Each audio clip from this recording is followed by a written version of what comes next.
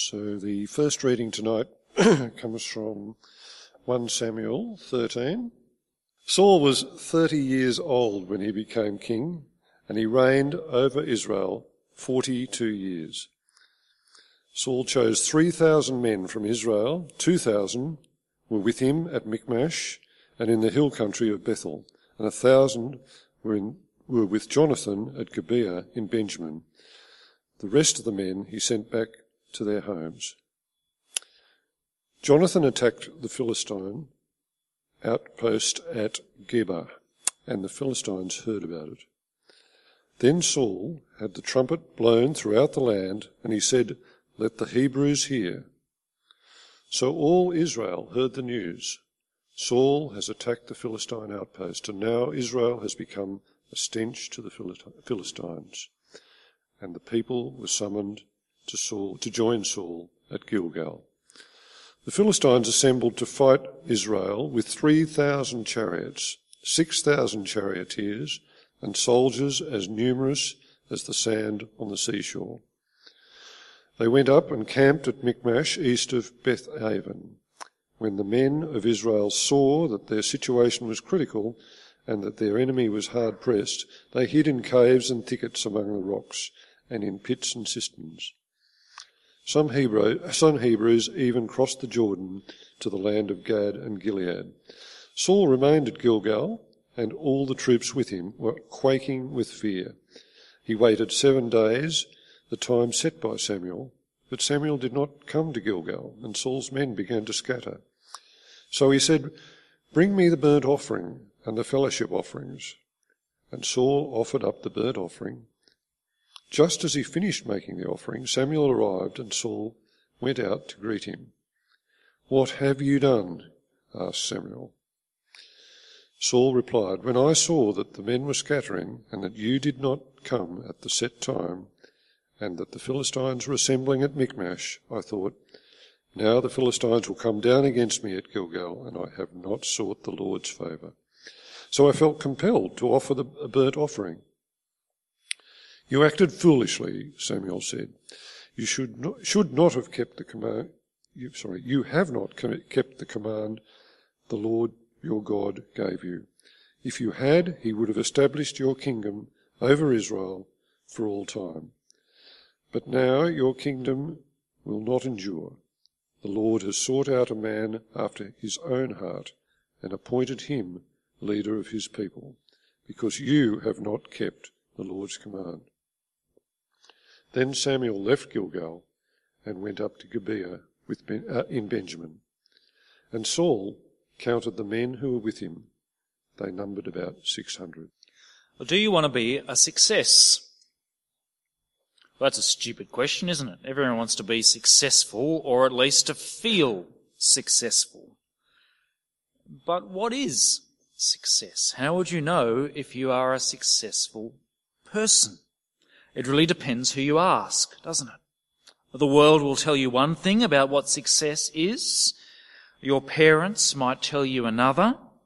Your teachers another. Your boss another. It all depends who you ask. I wonder, though, what would happen if you asked God. How does God define success? What's success and what's failure? If you asked God's people, then the reign of King Saul himself, was a great success. They'd rejected God. They wanted the king to lead them and win their battles for them. And Saul did it. Have a look at chapter 14. Chapter 14, there's a summary, verse 47. After Saul had assumed rule over Israel, he fought against their enemies on every side, Moab, the Ammonites, Edom, the kings of Zobar, and the Philistines. Wherever he turned, he inflicted punishment on them. Saul was a great success because success was defeating their enemies. But what does God think? What does he think success is, and what does he rate Saul? Well, out of all those battles, and there must have been like 100, God chooses 2 to record here for us, to show us what he thinks success is. You see his expectations in chapter 15, verse 1. 15, verse 1. Samuel said to Saul, I am the one the Lord sent to anoint you king over his people Israel.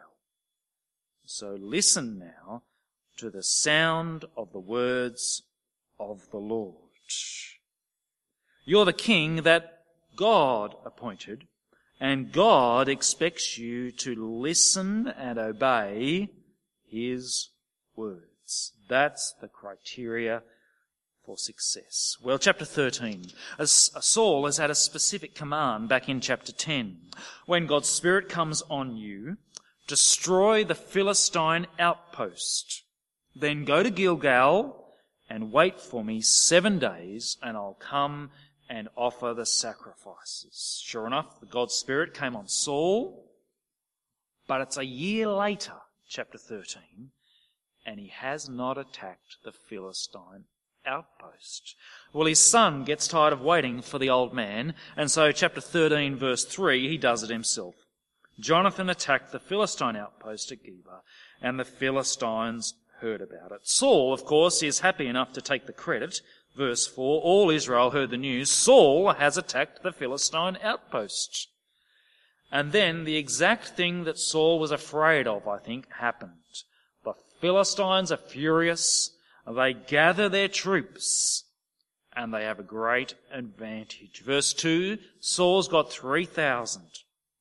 Verse 5, the Philistines, they got 3,000 chariots, 6,000 charioteers, and infantry as many as the sand on the seashore. You know where to lay your bets in this one. And the Israelites can see it. Verse 6. When the men of Israel saw that their situation was critical and their army was hard pressed, they hid in the caves and the thickets, among the rocks, and in pits and cisterns. I don't know anything about warfare, but I reckon I'd be doing this too. They're afraid, and they find a cave to hide in. And probably Saul wanted to do exactly the same thing, except he was the king. What's he to do now? Well, he was told to wait, and so he waited. Day 1, day 2, day 6, day 7... He's to wait for Samuel to turn up, offer the sacrifices, and tell him what to do. But each day he has less and less men. Each day he's got less and less chance of any chance in the battle. How is he supposed to succeed with a few hundred men against the Philistines? He waited the 7 days, verse 8, the time set by Samuel, but Samuel did not come. And Saul's men began, or continued, to scatter. So he said, bring me the burnt offering and the fellowship offerings. And Saul offered up the burnt offering. What do you think? What would you have done? Day after day, he has less and less chance of winning. There's no way of knowing where Samuel is. He hasn't got a mobile phone. He can't track him on Google Maps. He doesn't know whether he's coming at all. He waits, but then he loses patience. And it seems wise, don't you think? He needs to act. That's what leaders do. The longer he waits, the less men he will have. People are relying on him, and he's got to take some sort of action. Surely it's the wise course for a leader. I think we agree with what he says in verse 12, don't we? He felt compelled. What other choice did he have? Now, you and I have never led an army. We've never been outnumbered like this. But I think as Christians, we know what it's like to be pressured, to be afraid, and think we have no other choice than to disobey God. Sometimes we feel pressured to lie or to cheat or to go along with those who are, whether it's at school or at work. How else am I going to keep my job and pay the mortgage, we think? Or we feel pressured not to speak up about being a Christian, not to speak up in the discussion that you actually believe in Jesus. How else am I going to fit in and keep my friendships? Or we feel pressured to change our message and what we say, what we believe about sexuality, for example. How else will we be accepted in our society?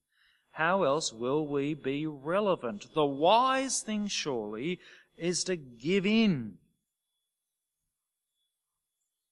And it does seem wise when we give in and we feel guilty, but it's successful. And we avoid conflict and we fit in. Well, what does God think? Verse 10, just as he finished making the offering, Samuel arrived, and Saul went out to greet him. "What have you done?" asked Samuel. The same words that God said to Adam, the same words that God said to Cain. "What have you done?" Well, Saul replies, "When I saw that the men were scattering and that you did not come at the set time and that the Philistines were assembling, I thought, now the Philistines will come against me, and I haven't sought the Lord's favour. So I felt compelled to offer the burnt offering." "What choice did I have?" says Saul. "You acted foolishly," says Samuel. "You thought it was wise. We thought it was wise, I think. But you acted foolishly. Why? You have not kept the command the Lord your God gave you." The fear of the Lord is the beginning of wisdom, says the Bible. And so by definition, to disobey God, even if it seems wise, is foolish. For God knows what is best, and to treat him as God, as king, is wise, by definition. Even if it seems that there's no other choice. But the rest of the battle actually shows that there was another choice, that God could be trusted and that he can save with few. You see, Saul has a son, and a gung-ho son, as we saw, and a son who trusts God. The situation got worse. Verse 15, Samuel left. Verse 17, they started raiding them. Verse 19, you learn the Israelites don't have any weapons. And so Saul stayed put. That's the wise thing to do. How could he possibly attack? But Jonathan decides to attack with just him and his armor bearer. Why? This extraordinary verse, verse 6. "Nothing can hinder the Lord from saving, whether by many or by few." That is the very thing his father did not believe. So what choice did he have? But Jonathan believes it and attacks with just 2 of them. Well, is it true? The 2 of them attack and they kill 20. That's impressive, 20. But what use is it against an army of thousands? Well, verse 15, then panic struck the whole army. Those in the camp and field and those in the outposts and the raiding parties. And the ground shook. It was a panic sent by God. At last, Saul then rouses himself. The deserters come back. And verse 23, the Lord rescued Israel that day. Do you see? The Lord can save by many or by few, and Jonathan trusted it, and he obeyed. And the Lord rescued his people. Is it wise to give in and to disobey God so that you fit in when it seems like you have no choice? Is that the wise thing to do? No, it is foolish. Because by definition, it is foolish to disobey the God of the universe. And what's more, if you can't see that there is any other choice, that the consequences for you are simply not worth it to disobey God, God can work things in extraordinary ways that you can't imagine. He might even work through bad consequences that you are trying to avoid. So what will you do in those situations where you think you have no choice but to give in to peer pressure, to give in to the pressure from the boss? Will you trust God and obey Him? Or will you refuse to trust Him and disobey Him? Well, unfortunately, that wasn't the only time that Saul disobeyed. Chapter 15. Okay, so now we move along to chapter 15 and we start at verse 1, and I'm going to read to end of verse 3, and then I'm going to start again at verse 7 and read to 26, and it's on page 295. Okay, Samuel said to Saul, I am the one the Lord sent to anoint you king over his people Israel. So listen now to the message from the Lord. This is what the Lord Almighty says. I will punish the Amalekites for what they did to Israel when they waylaid them as they came up from Egypt. Now go, attack the Amalekites and totally destroy everything that belongs to them. Do not spare them. Put to death men and women, children and infants, cattle and sheep, camels and donkeys. Verse 7. Then Paul attacked the Amalekites all the way from Havilah to Shur to the east of Egypt. He took Agag, king of the Amalekites, alive and all his people, but he totally destroyed with the sword. But Saul and the army spared Agag and the best of the sheep and the cattle, the fat calves and lambs, everything that was good. These they were unwilling to destroy completely, but everything that was despised and weak they totally destroyed. When the word of the Lord came to Samuel, I am grieved that I have made Saul king, because he has turned away from me and has not carried out my instructions. Samuel was troubled, and he cried out to the Lord all that night. Early in the morning Samuel got up and went to meet Saul, but he was told, Saul has gone to Carmel.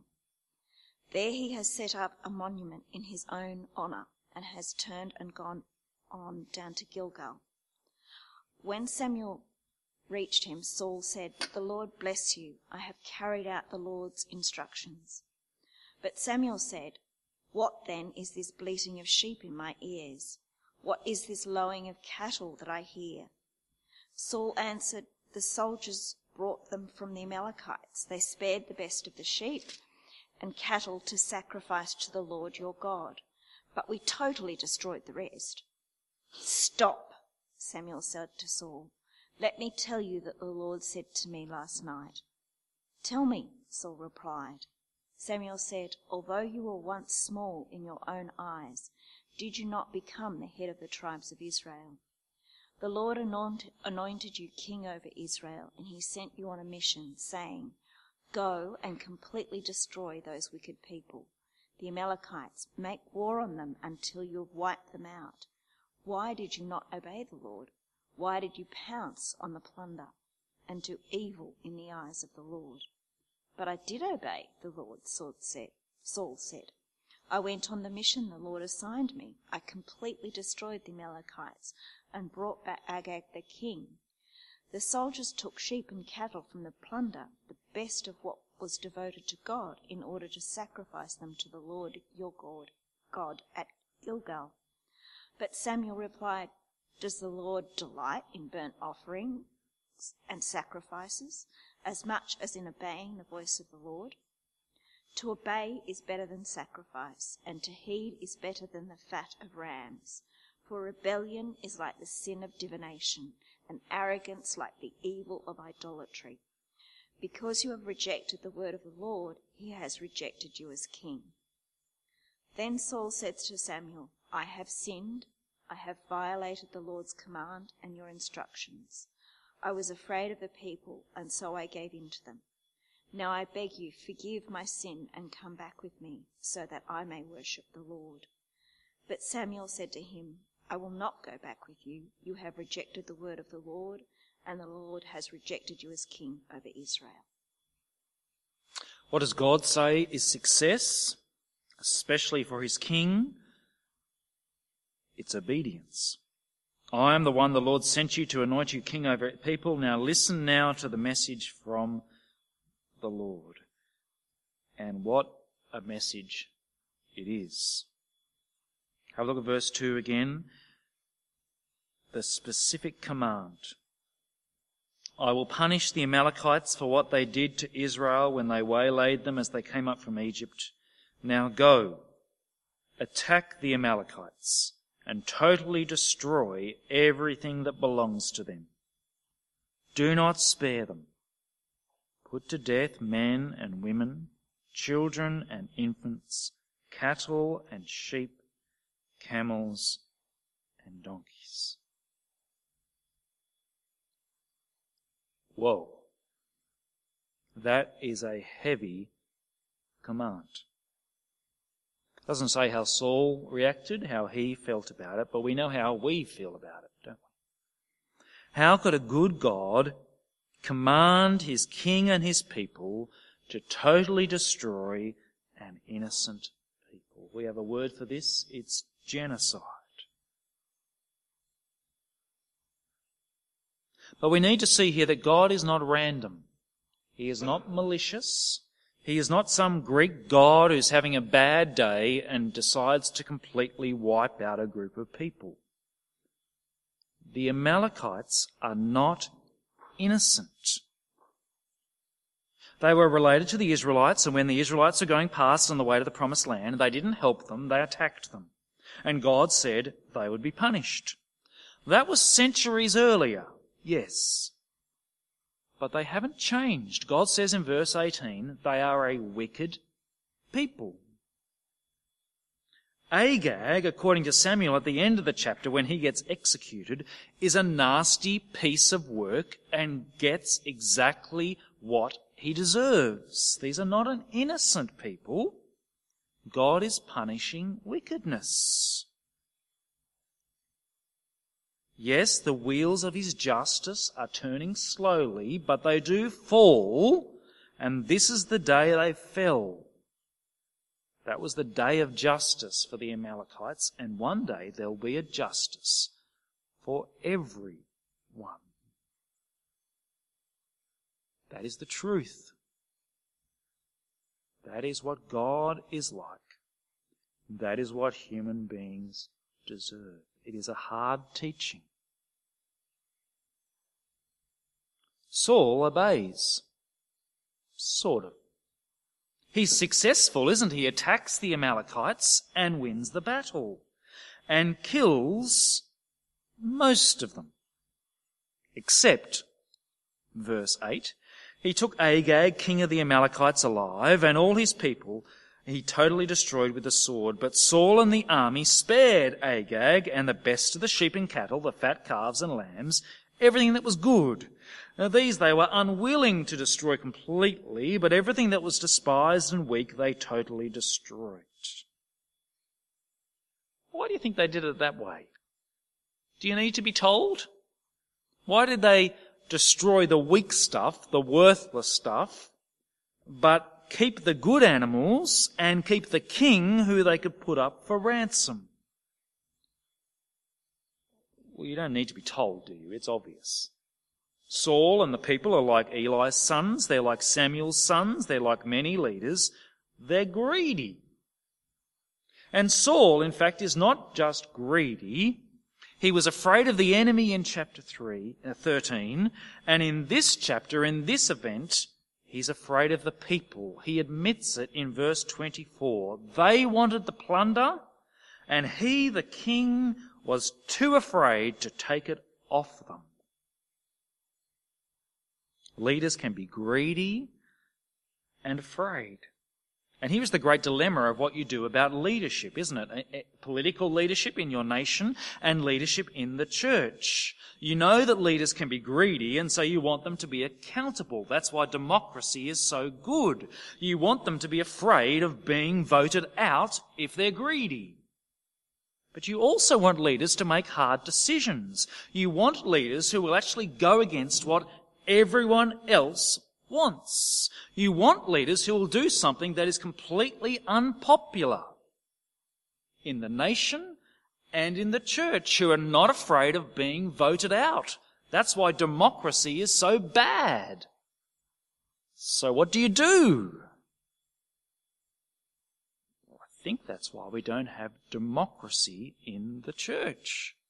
Though it's a really good thing, the best system we've got in the nation. Have a chat about that later on, if you like. Well, Saul failed. He was greedy and afraid. How does God respond? Verse 10. Then the word of the Lord came to Samuel. I am grieved that I have made Saul king, because he has turned away from me and has not carried out my instructions. Do you see that there? The Lord so cares about his plans, so cares about his people, he so cares about being obeyed, that he is grieved when we disobey him. He grieves when we disobey him. Well, Samuel goes to confront Saul. He has trouble finding him for a while because he's been busy setting up monuments to himself. Not a very good sign. But when he gets to Saul, Saul is not worried. Where verse 13, when Samuel reached him, Saul said, "The Lord bless you. I have carried out the Lord's instructions." And Samuel very wittily says, "What then is this bleating of sheep in my ears? What is this lowing of cattle that I hear? There shouldn't be any sound." Saul's quick with an answer. "The soldiers brought them from the Amalekites. They spared the best of the sheep and cattle to sacrifice to the Lord your God. But we totally destroyed the rest." Saul's quick, isn't he? I really think that he's totally deceived here. He really thinks that he has obeyed the Lord. Sin is like that. It deceives us and we think we're doing the right thing. And he's got a ready defense so that he is protected.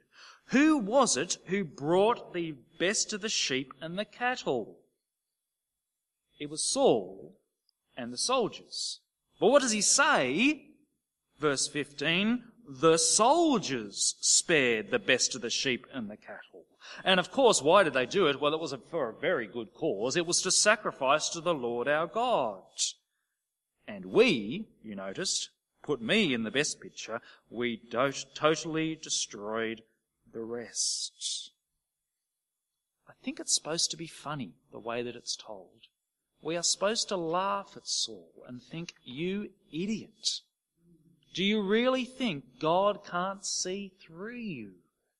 But when you point your finger at Saul, there's 3 fingers pointing back at you, at us.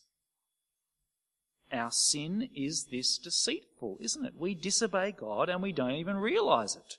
Even when someone points it out to us, we are very slow to realize it and we want to push back. Just like Saul, we focus on the things we are obeying and think that somehow makes up for disobeying the other bits. Whenever we can, we blame other people. They were doing it and I was just caught up with them. And if you can wrangle it like Saul, you could say, yes, I was only cheating a little bit so I'd have more money to give to the Lord. You wrangle it so that it was really to honour the Lord. Or more simply, yes, I'm disobeying, but look how involved I am at church. Look how much money I'm giving to church. Look how much I'm serving and caring for other people. As if that would make any difference to God, but we protect ourselves, we think. Samuel said to Saul, "Stop. Let me tell you what the Lord said to me last night." He reminds him of how the Lord appointed him as king from nothing. He reminds him of the command of what he was supposed to do. Verse 19, "Why did you not obey the Lord and do evil in the eyes of the Lord?" Rebellion is like the sin of divination, verse 23. Arrogance like the evil of idolatry. Do you see what he's saying there? Divination is to seek out the dead to get advice about the future. And to simply disobey one of God's commands, what he wants you to do, is just as bad. What's idolatry? It's to bow down and worship and pray to a lifeless, stupid statue. And to disobey one of the Lord's commands is as bad as that. It's to reject the Word of God, and to reject the Word of God is to reject God himself. So I simply want to ask you the question. Which command of God that you know are you disobeying at the moment? In your thoughts, in your actions, in the way you treat other people at work, in your family, in your personal life that no one else knows about. Which command is it? And what are you going to do about it? You see, if you ask the people, Saul was a great success, for he won the battles. Even here, he won the battles. But if you asked God, he was a complete failure. For he failed at the one thing that actually matters. He did not obey God. And so God rejected him as king. In chapter 13, he's told that he's lost the kingdom, no dynasty for you. In chapter 15, his own kingship is over. Back at the beginning of chapter 13, we're told that his reign was 42 years, but actually in the original manuscript it doesn't have the word 40. Someone's added that in because clearly he was on the throne for 42 years, but it seems clear with these two battles in the first 2 years, his reign was over. He was a lame duck. As far as God was concerned, he was really not the king any longer, for he disobeyed.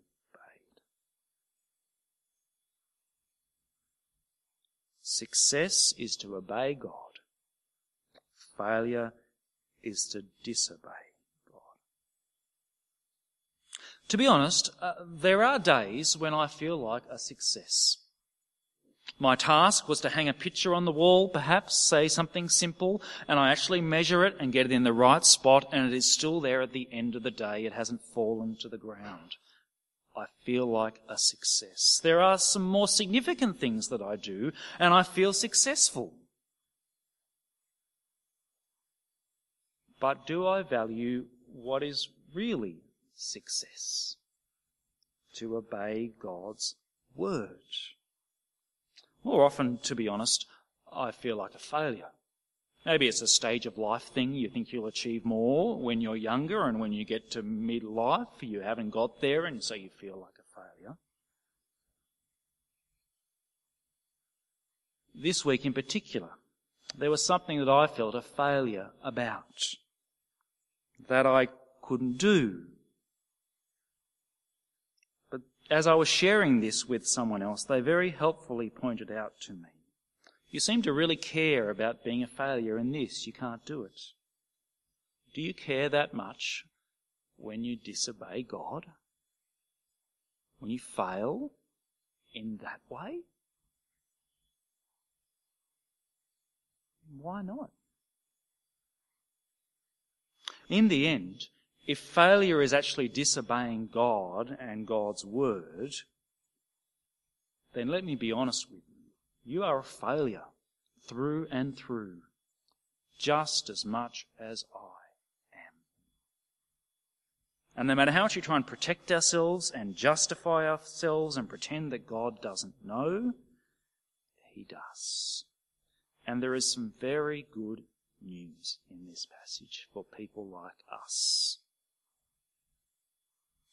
For the Lord rejected Saul as king and said that he would seek out a better king. That was bad news for Saul, but very good news for us. The better king was David, a king from his own heart, his own choosing. But even David, you know the story, was a greedy king and disobeyed God's word.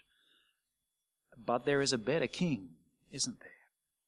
A son who trusted and obeyed God. He was under so much pressure. He learned obedience, though, the Lord Jesus. For in that point where everyone deserted him, where his numbers were so just himself, and he faced such an enemy, he trusted God, chose obedience, and actually gave the sacrifice that deals with our failure.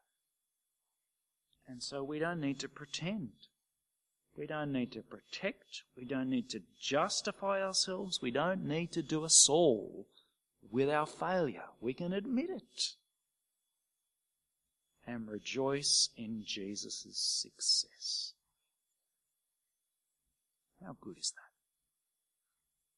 Let's pray. Our Heavenly Father, we thank you for telling us the truth, that each one of us here tonight is a failure in the one thing that matters, obeying you. Grant us the humility to admit that. Grant us the honesty to identify that thing at this time that we need to admit and turn from.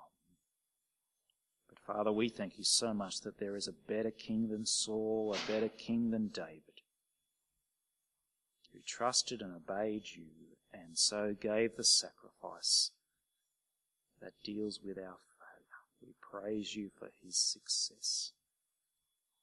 We pray in his name.